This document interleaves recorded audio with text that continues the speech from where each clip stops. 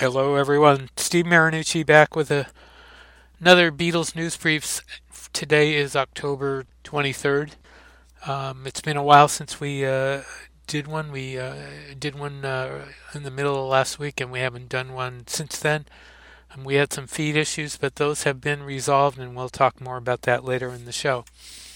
Today, October 22nd, it was announced that Giles Martin has been named the head of audio and sound for Universal Music Group. According to the announcement today, he will lead UMG's exploration and adoption of emerging audio formats and consumer technology, inspiring artist creativity, providing the best possible listening experience for fans. Which sounds like he's going to be doing a lot of technological work.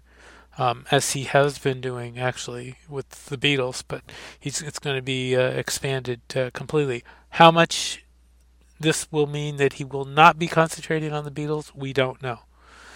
But in any event, that's good news for him, and congratulations to Giles. We were in Berkeley, California last Friday night for the Princess Leia's Stolen Death Star Plans concert by Palette Swap Ninja and the Awesome Orchestra at Hertz Hall in Berkeley. And what a show that was. It was a great show. I can't say it enough. It was a lot of fun. It was great to hear excerpts of John Williams' Star Wars score in front of a full-size orchestra, and then hearing and seeing the album performed in front of us was just wonderful. It was a great show. The good news is that there may be other shows. We were told after the show by Dan Emmerich, one half of the group, that other shows may be in the works, but they have not been arranged yet. But the good news is, for those of you that did not attend, the show was recorded and will be released free online. Exactly when this will be, we do not know, but it will be available free online like the album was. So there's some really good news. They, like I said, they started the show with some segments of the John Williams score. The main part of the show began with the 20th Century Fox fanfare, of course, and then the album. And then they played a song called Leia Organa, which is a rewrite of Lady Madonna. If you say Leia Organa and Lady Madonna, you'll get that. And that is on YouTube already, studio version, but not a live version. We did put a video of Leia Organa on our Beatles News and Information page if you want to check that out. And then the finale of the show was Hey Jude. One half of Palette Swap Ninja is Jude Kelly. So that's kind of the reason why they did that. But that was a lot of fun. And we hope they get other, I hope other shows happen. I hope very much that other shows happen. It'd be fun to see live. And goodness knows where this could take them. I hope and I wish them all the best of luck. Since we're getting close to the 50th anniversary of the White Album, we thought we'd ask Candy Leonard, the author of Beatleness, the great book which explores Beatle fandom, for her thoughts on that period in Beatles history and how it affected fans. And we recently talked with Candy, and here's some of that discussion. I want to welcome to the show my first live guest, and it's Candy Leonard, the author of Beatleness, a book that I have loved since it came out, and I'm very, very honored and pleased to have you here, Candy. Thanks for doing this. Well, thank you. I really appreciate the opportunity. Let's talk about, let's go back a little bit before we talk about, we're approaching the 50th anniversary of the White Album, but let's talk a little bit about how we got to where we are now, from the Beatlemania days to now.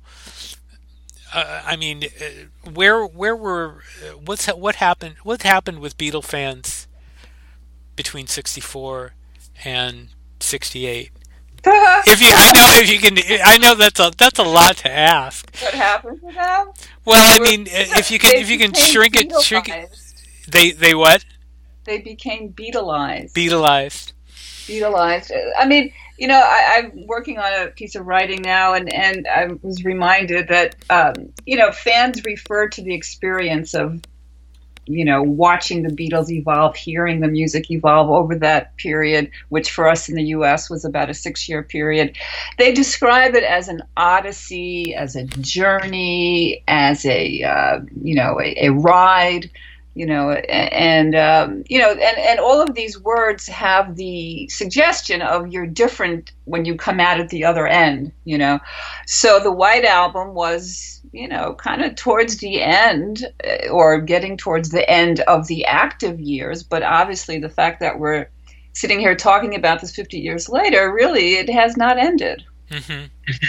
But yeah, I mean, that was, the end of the psychedelic period, which, well, the year before that ended. They had just come back from India, which we watched with rapt attention. What were they doing now? That was fascinating. I mean, everything they did just, grabbed our attention. So, 67 was the psychedelic period. A lot of fans, as I talk about in the book, did not necessarily love all that stuff that came out in 67, including Pepper, which people have different feelings about now in retrospect. But, the White Album was a sense of like getting back to basics. These are the Beatles that many fans remembered, that all that kind of artifice was dropped. And here they were, just four guys playing rock and roll, which was, very exciting to a lot of fans. The other thing about the White Album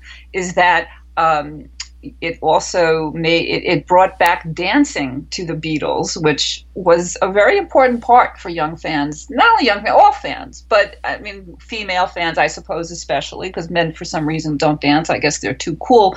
But, one of the early thrills was moving to Beatles music, and so really from Rubber Soul on, that was kind of not really a thing anymore. And so the White Album is quite danceable at parts. So that was something that a lot of fans liked. But it was a sprawling collection. One fan described it as a hodgepodge, a smorgasbord. That was like, all the different genres represented. It was the biggest. It was the longest letter they ever sent us. Mm-hmm. I never thought of it as danceable, though. To be honest, that's something that never really crossed my mind. You're talking about like Birthday and back in the USSR, and I mean, Obla Da. I mean, there are just, I think fully 1/3 of the songs. I think there are about maybe 9 or 10 that are danceable. Mm-hmm. Mm-hmm. That's interesting. Okay. Go ahead. It doesn't surprise me that you haven't thought about that, because I think that this is an aspect of the fan experience that it doesn't get talked about much, but part of that thrill early on was this dancing and connecting and moving, and because when you're listening to music and dancing, it becomes a more immersive experience in a way. And I think particularly for younger fans and female fans, that was a very big part of that joy that people always talk about, was moving to the music. I mean, not that they didn't like Revolver, the other non-danceable stuff, not that there was an active dislike of it, but with the White Album, there was that opportunity again that had not, it was not there. Mm-hmm. I think too that, a lot of the sort of, well, certainly the history of the Beatles, the writings about the Beatles, the way that the important, quote unquote, important things about the Beatles have been defined have frankly really been mostly by men. And so I think that when you have, lately, the last few years, more women who are studying and writing about the Beatles and researching them and whatnot, I think you're going to start to see a lot more of these sort of aspects that people didn't necessarily think about before, because you have a different set of eyes, a different sensibility looking at the phenomenon. Mm-hmm. Mm-hmm. Was the danceability thing, was that more of a, do you think that was more of a female? Oh, absolutely. I mean, absolutely. Yeah. Okay.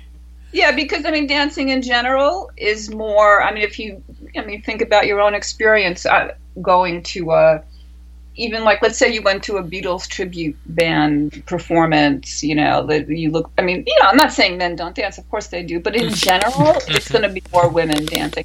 I think partly it's because women are more used to being looked at.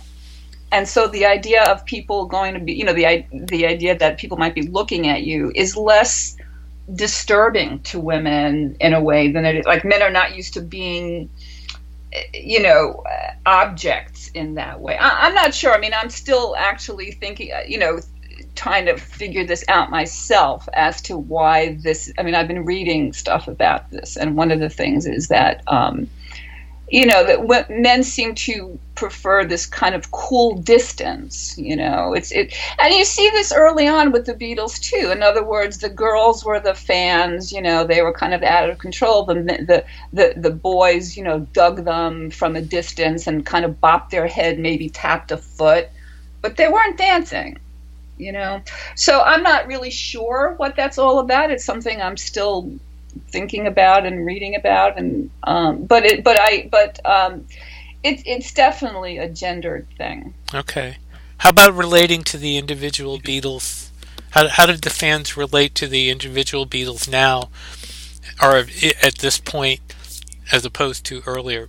What was the difference? I mean, it seems to me that the Beatles we all kind of knew the Beatles had grown up, and and most of us accepted it. Probably not all of us, though, but I think most of us did. I mean, to be honest, I don't think some have accepted it still. But I think a lot of people realize that they, I mean, because they had, I mean, they'd all, I'm thinking now, they pretty much all had gotten married by this point. So they were all, they were no longer available.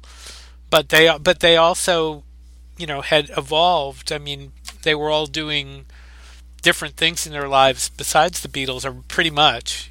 Right. Which really started back in '66, where you start to see that, when they got off the road, where they had the time to, kind of explore their, become more individualized. And we saw all that as it happened.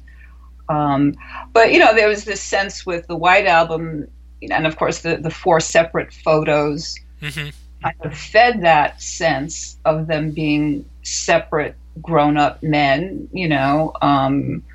and the poster in all those photos on the collage, I think there's only one group photo, if I'm remembering that right. Yeah, I don't have the poster in front of me. Yeah, I wrote about something about it. I think there's, if I'm remembering, I think there's maybe only one group photo on that entire poster, and the largest image is the one of John on the phone with, sitting on the bed, and Yoko is in the background. So there was definitely the sense that they were, separate entities, although things I've read recently say that was not true. So who knows? Well, I found quotes that are recent. I mean, not recent, are older, and then of course, Giles Martin told us at the listening session, and he also told me when I talked to him privately that this was very much a group album, and Ringo has said this was very much a group album. So that's what I'm thinking, that I had recently heard, that like a new take on that it wasn't so separate. Yeah, I mean, I think a lot of people, and I originally said that it was a new take, but apparently not. I mean, apparently they had, at the time they had said this was a group album. I mean, even though Ringo left during, some of the recording sessions, and is not even on some of the, I mean, never attended some days. I mean, that's, there were, it was still at the end, it was still a together album, a united album, which, given the way the individuality of the group sticks out in the music, isn't in, it says a lot in their evolution. I think, don't you?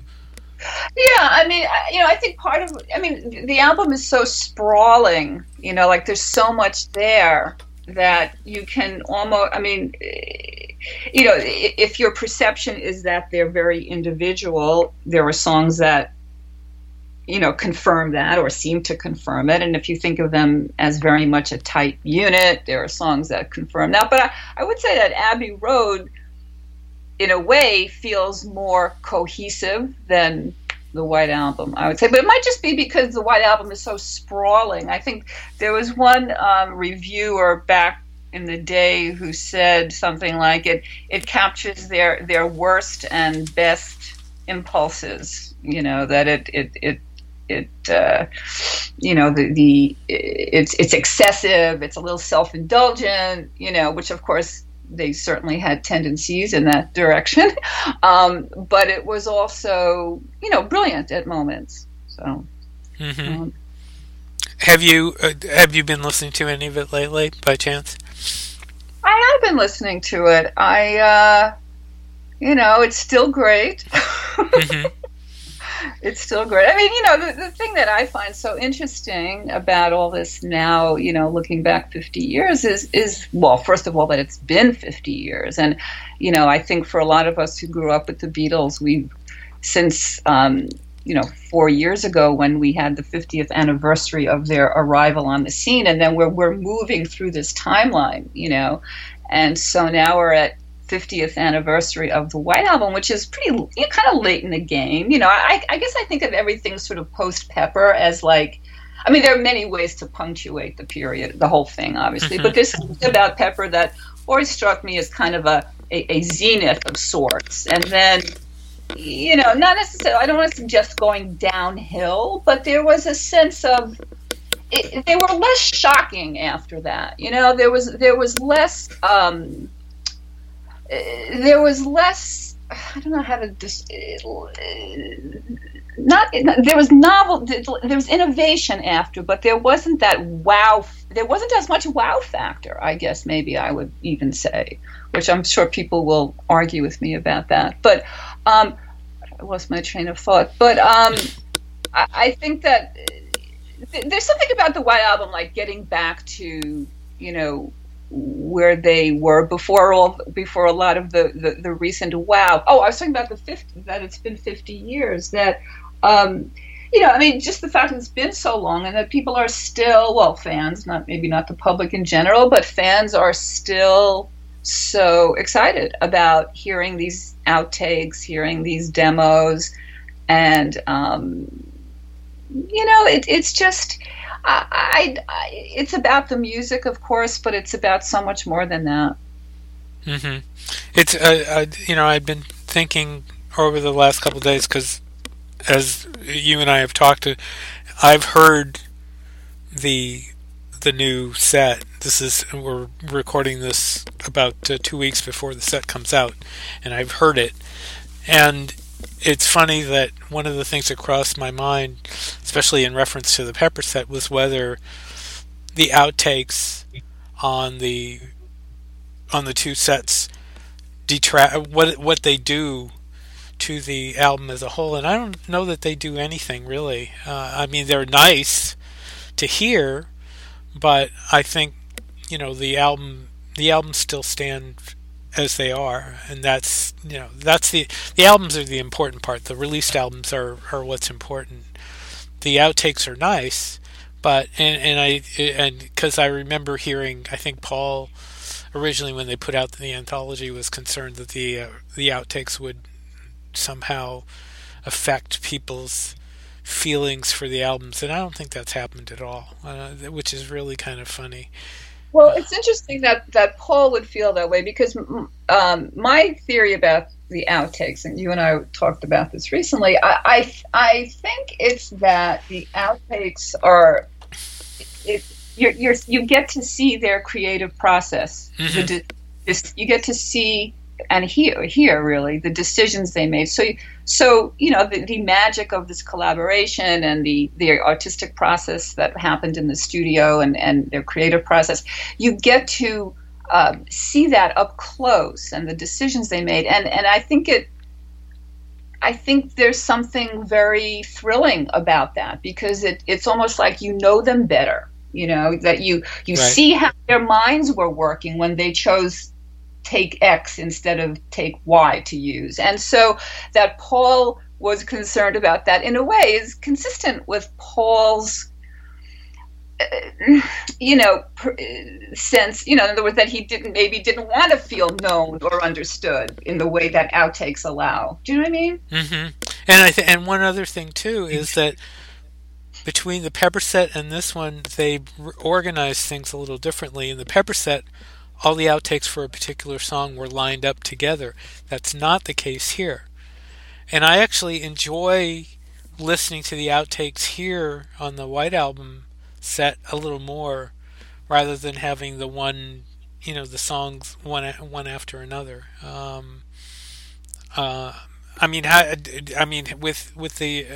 You've heard the whole Pepper set, right? Oh yeah. Mm-hmm. Did you feel that hearing the one outtake after the other on the Pepper set was just a little tough at times, or no? Well, I think if you like those, I think it's fine. I don't know. I don't have a strong feeling about it one way or the other. I think that, again, some days you just want to hear the record and in its remastered splendor, and other times you might want to it's kind of a different listening experience. It's more playful. It's more investigative rather than purely enjoying the music. Right. And you can always if you have an iPhone or some kind of a device and you've put them in iTunes or whatever, you can make playlists out of them and put those tracks in any order you want to. Right. So you can put them all together like they did on the Pepper set or not, and also with the White Album set, there isn't the concentration of each track as there was with the Pepper set, because there's a lot more of the tracks here. So there's so many more songs. Yeah. Right. Yeah. Right. So, yeah. But so you think that they're going to continue to put this stuff out forever? I kind of asked Giles that in Los Angeles, and he kind of said, they're hearing because I asked him, you guys are now paying attention to what the fans are saying, aren't you? And he said, well, yeah, because they, there's all this passion and all this love, and you have to. And I think that's exactly what's going to happen. I think, everybody was hoping that, for example, Let It Be would come this year, and it's not going to come this year. It's going to come. They'll do a 50th anniversary. Let It Be. Excuse me. You're talking about the film or the both record? I think both, and the same with Abbey Road. And I think we're headed down that path. Now, what's going to happen with the other albums? I don't know. They missed everything from With the Beatles up, or Please Please Me up, so who knows what's going to happen. I just hope I'm around to hear them all, and all those of us that are first generation fans are hoping the same thing, that that we're still here for all that. I don't know that that's the one thing that kind of irks me, that they waited so long for this. People were banging on the walls, in 2004 or 14, 2014, when it was 50 years from Beatlemania, and saying come on, and they did a few things, but they certainly did do 50th anniversary albums. So who knows? Part of it is, does some of it have to do with the technology? In other words, as the technology advances, more things are possible. or is that not true? I'm not I sure. don't know that in 4 years it's been true. Maybe in 14 years it's been true, but I wouldn't say in 4 years. No. Um, but I mean, people have been putting out expanded box sets. Look at what Dylan's done. I Mhm. mean, and to be honest, I have not, even though I'd love to have some of that stuff, I have not bought a lot of those Dylan things. I just, I have to put a halt on it somewhere. But I mean, like the 65 set, I think that he did, I would love to have that. That would be fun to hear all those outtakes from there.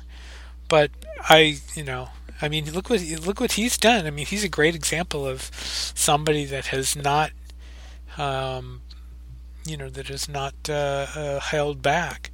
Um, the Kinks are just coming to that now, with Village Green Preservation Society and that new box set that they're putting out. A lot of other people have, the Stones have kind of done live concerts and expanded albums of their stuff. Led Zeppelin. I mean, Well, I everybody's. think some of this is, that I mean, not to be crass, but I think some of it is that they want to make money on us before we all die. Oh, that's yeah. I would not. I would Oh, not. I think that's I don't know, with the Beatles stuff. I think it's more complicated, but it operates there too. But I mean, in general, I think that that's kind of what's going on. Oh, sure. No, I definitely believe that there's a monetary thing with the Beatles, for sure. I think we'd all like to think there's a little more.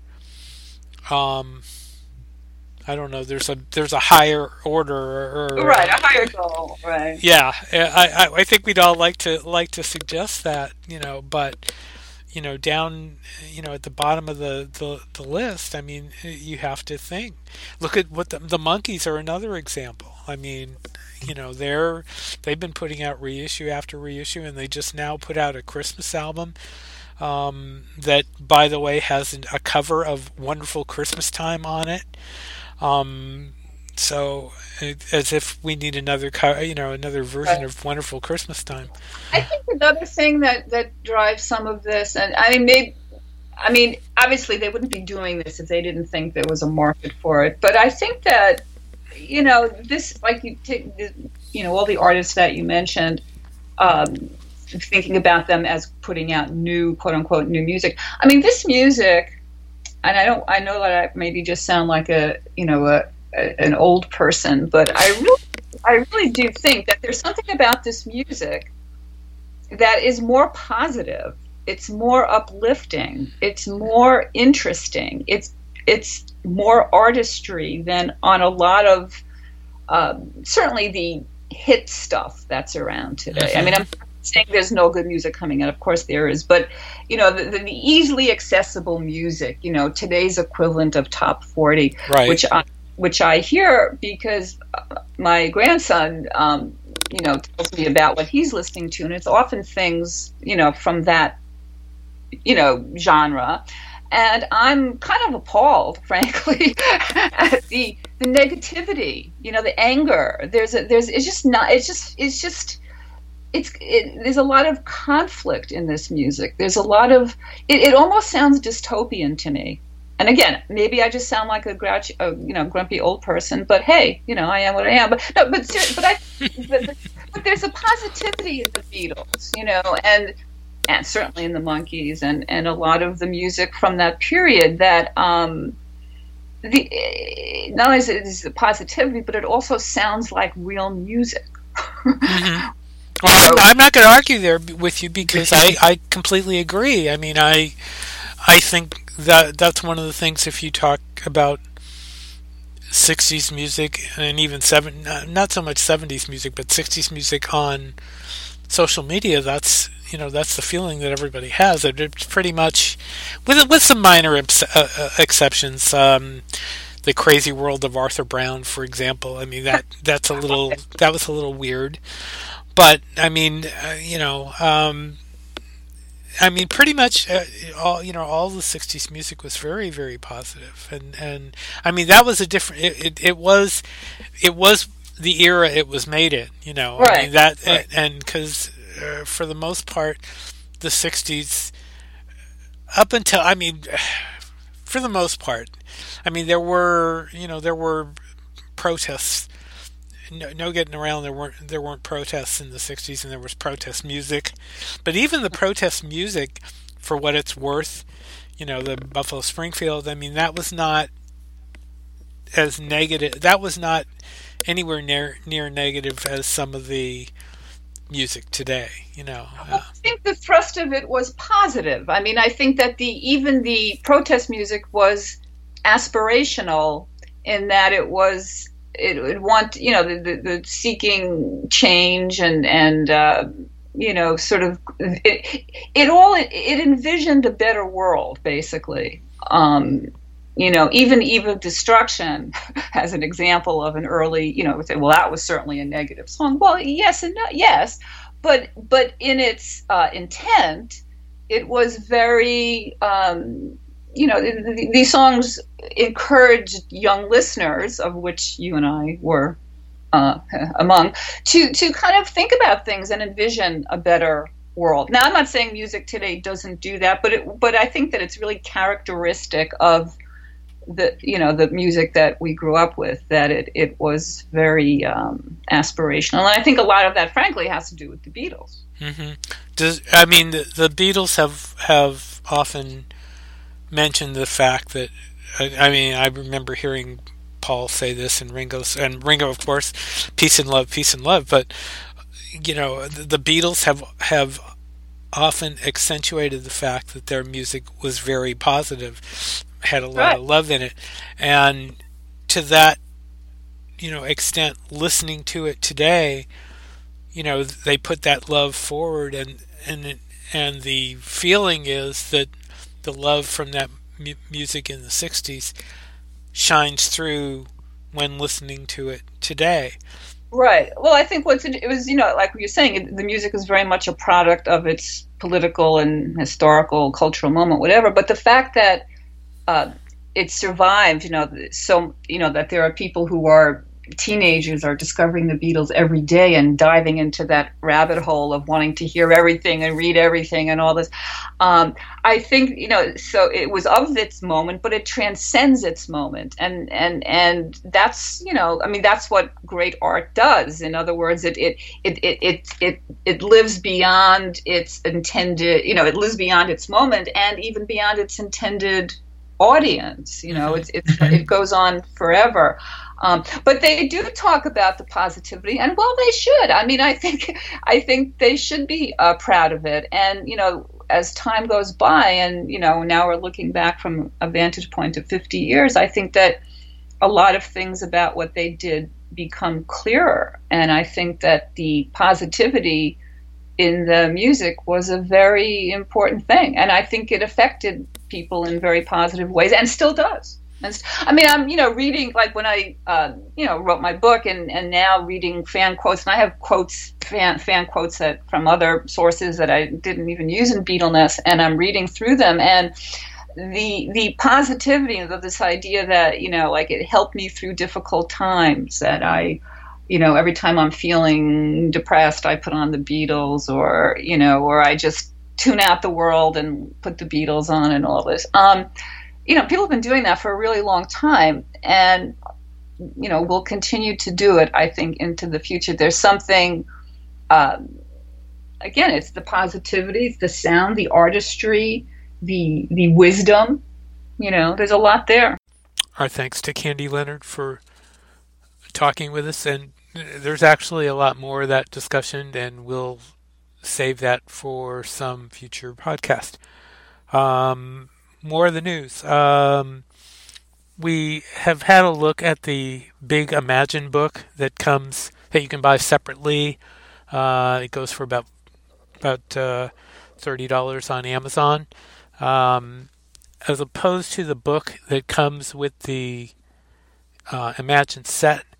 The Amazon book is a coffee table book with pictures and relating to the actual recording of the album, but also with comments from people who were there, musicians, people like Dick Cavett, and all sorts of people. And it's a beautiful book and a lot of pictures that you probably haven't seen elsewhere.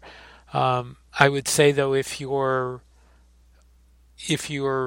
it's between the set and the book, obviously the answer is go for the set. But it's a beautiful book, but at $30 it's actually not bad. There are more expensive versions, including a signed Yoko version that's quite expensive. But the book itself, the plain book itself, is really great. So. And one point we made last time we were talking about the McCartney Deluxe sets, and one thing we didn't raise was the possibility of an Egypt Station Deluxe set. Now, nobody has said that this is happening, but there has been a lot of speculation that it might. Nobody has said it's not happening. And given McCartney's history on these things, you can only assume that something will happen, that the album will be released at some point with some tracks that got left off the album. And he's already said that there are tracks that they didn't use. So, but there's another reason for having to reach into your pocket again, and that and I still say that. The release of the archive sets before Christmas was a really poorly thought move. So, another piece of news: the Monkees released their first Christmas CD last week, and it's called Christmas Party on Rhino, and one of the tracks on the album is a cover of Wonderful Christmas Time, the Paul McCartney song. The whole CD itself is kind of nice. Most of the songs are done by Mickey. Mike sings lead on 2, Peter sings on 1, and Davey sings on 2.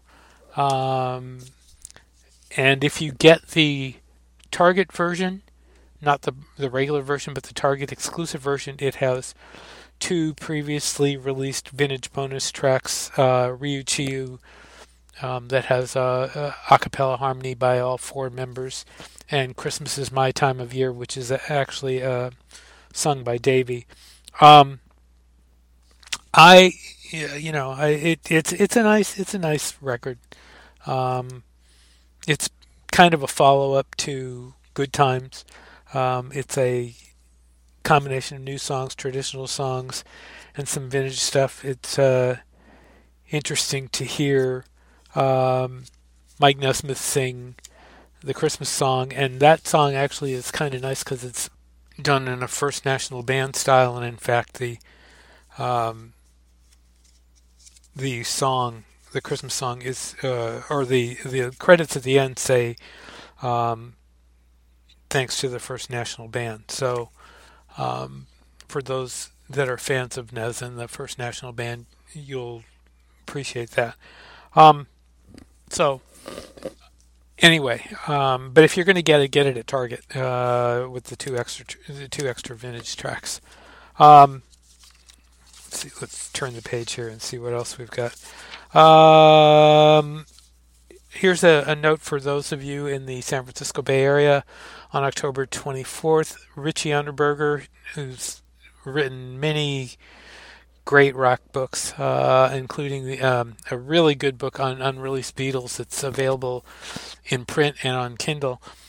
He's doing a lecture called British Rock 1970-75 with a whole bunch of 70s rockers, but also including Lennon, McCartney, and George Harrison.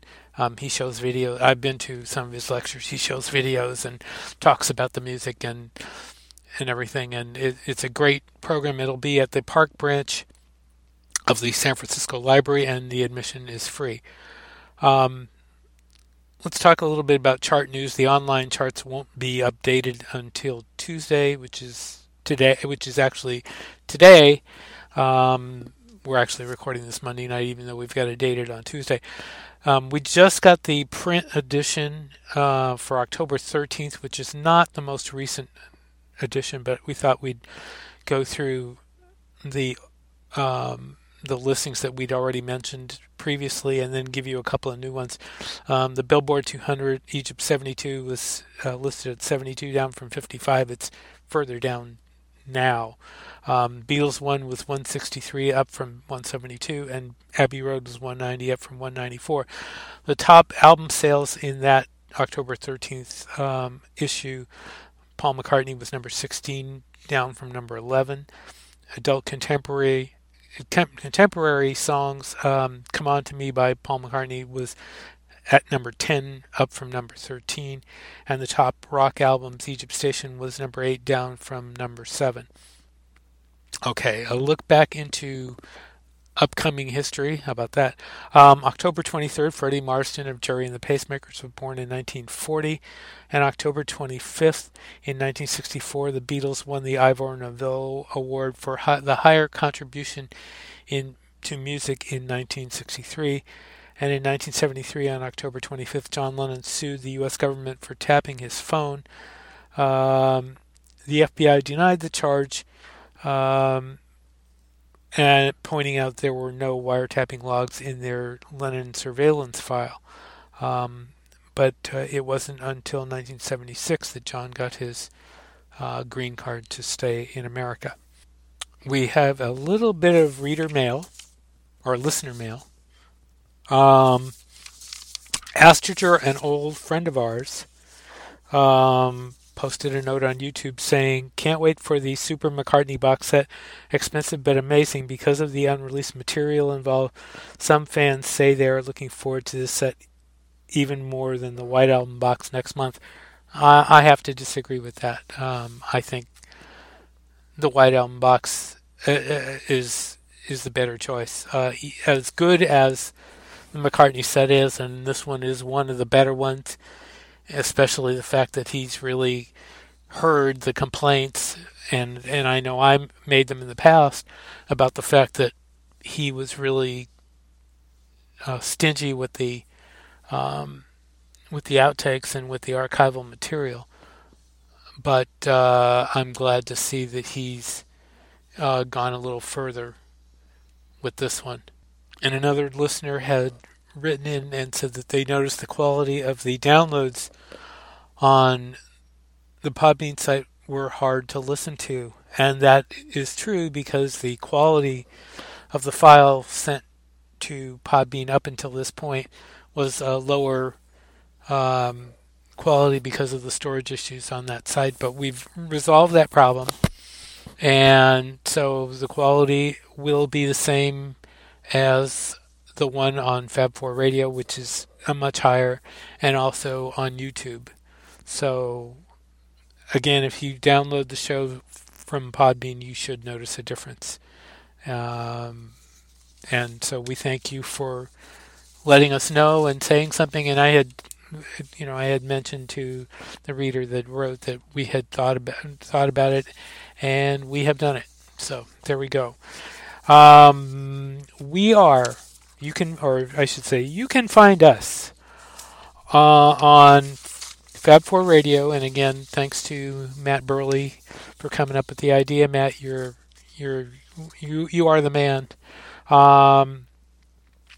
And we are on iTunes, Google Play, Spotify, TuneIn, iHeartRadio, Pandora, Stitcher, and wherever podcasts can be found. They're free. And please, this is a big favor. Give us a rating on iTunes. I know we haven't been in existence that long, but we'd like to hear, especially good things, about us. We are working this along. I remember back when we started this about a month and a half ago or so that we kind of struggled a little bit. We've been doing things and getting used to the software. We've been using Audacity, and we're getting a little more expert on that. But thanks to everybody for your comments, and feel free to tell us what you think. Tell us, react to what we're saying, and we will read mail, and we will talk to you, and who knows what we might do sometime. We may even do I don't know, we may even do a live broadcast at some point. Who knows? I don't know. We will see. But in any event, you are the ones that make the difference, and we appreciate you all. That's about it. Thanks again to the fantastic Candy Leonard, author of Beatleness, for being on the show today and for the discussion. I always enjoy talking with her, and we will, as I said, we have more of that interview, and we will feature it again. So, and if you don't have Beatleness, if you don't have her book, get it. It's available on Amazon, and we'll have a link on our That's What I Want Beatles store page. And it's available in print and on Kindle, and it's great too. It's a fantastic book. It's one of the best Beatle books. Really, it's an essential Beatle book for your library. It really, really is. If you want to know, if you're really interested in what happened with the Beatles, and not just exactly, not just the usual stuff that you can read everywhere. This is what it was all about for Beatle fans, and she did a marvelous job. So thanks again, Candy, and we will be talking to you all soon. Thanks for listening, and go out and play some Beatle records.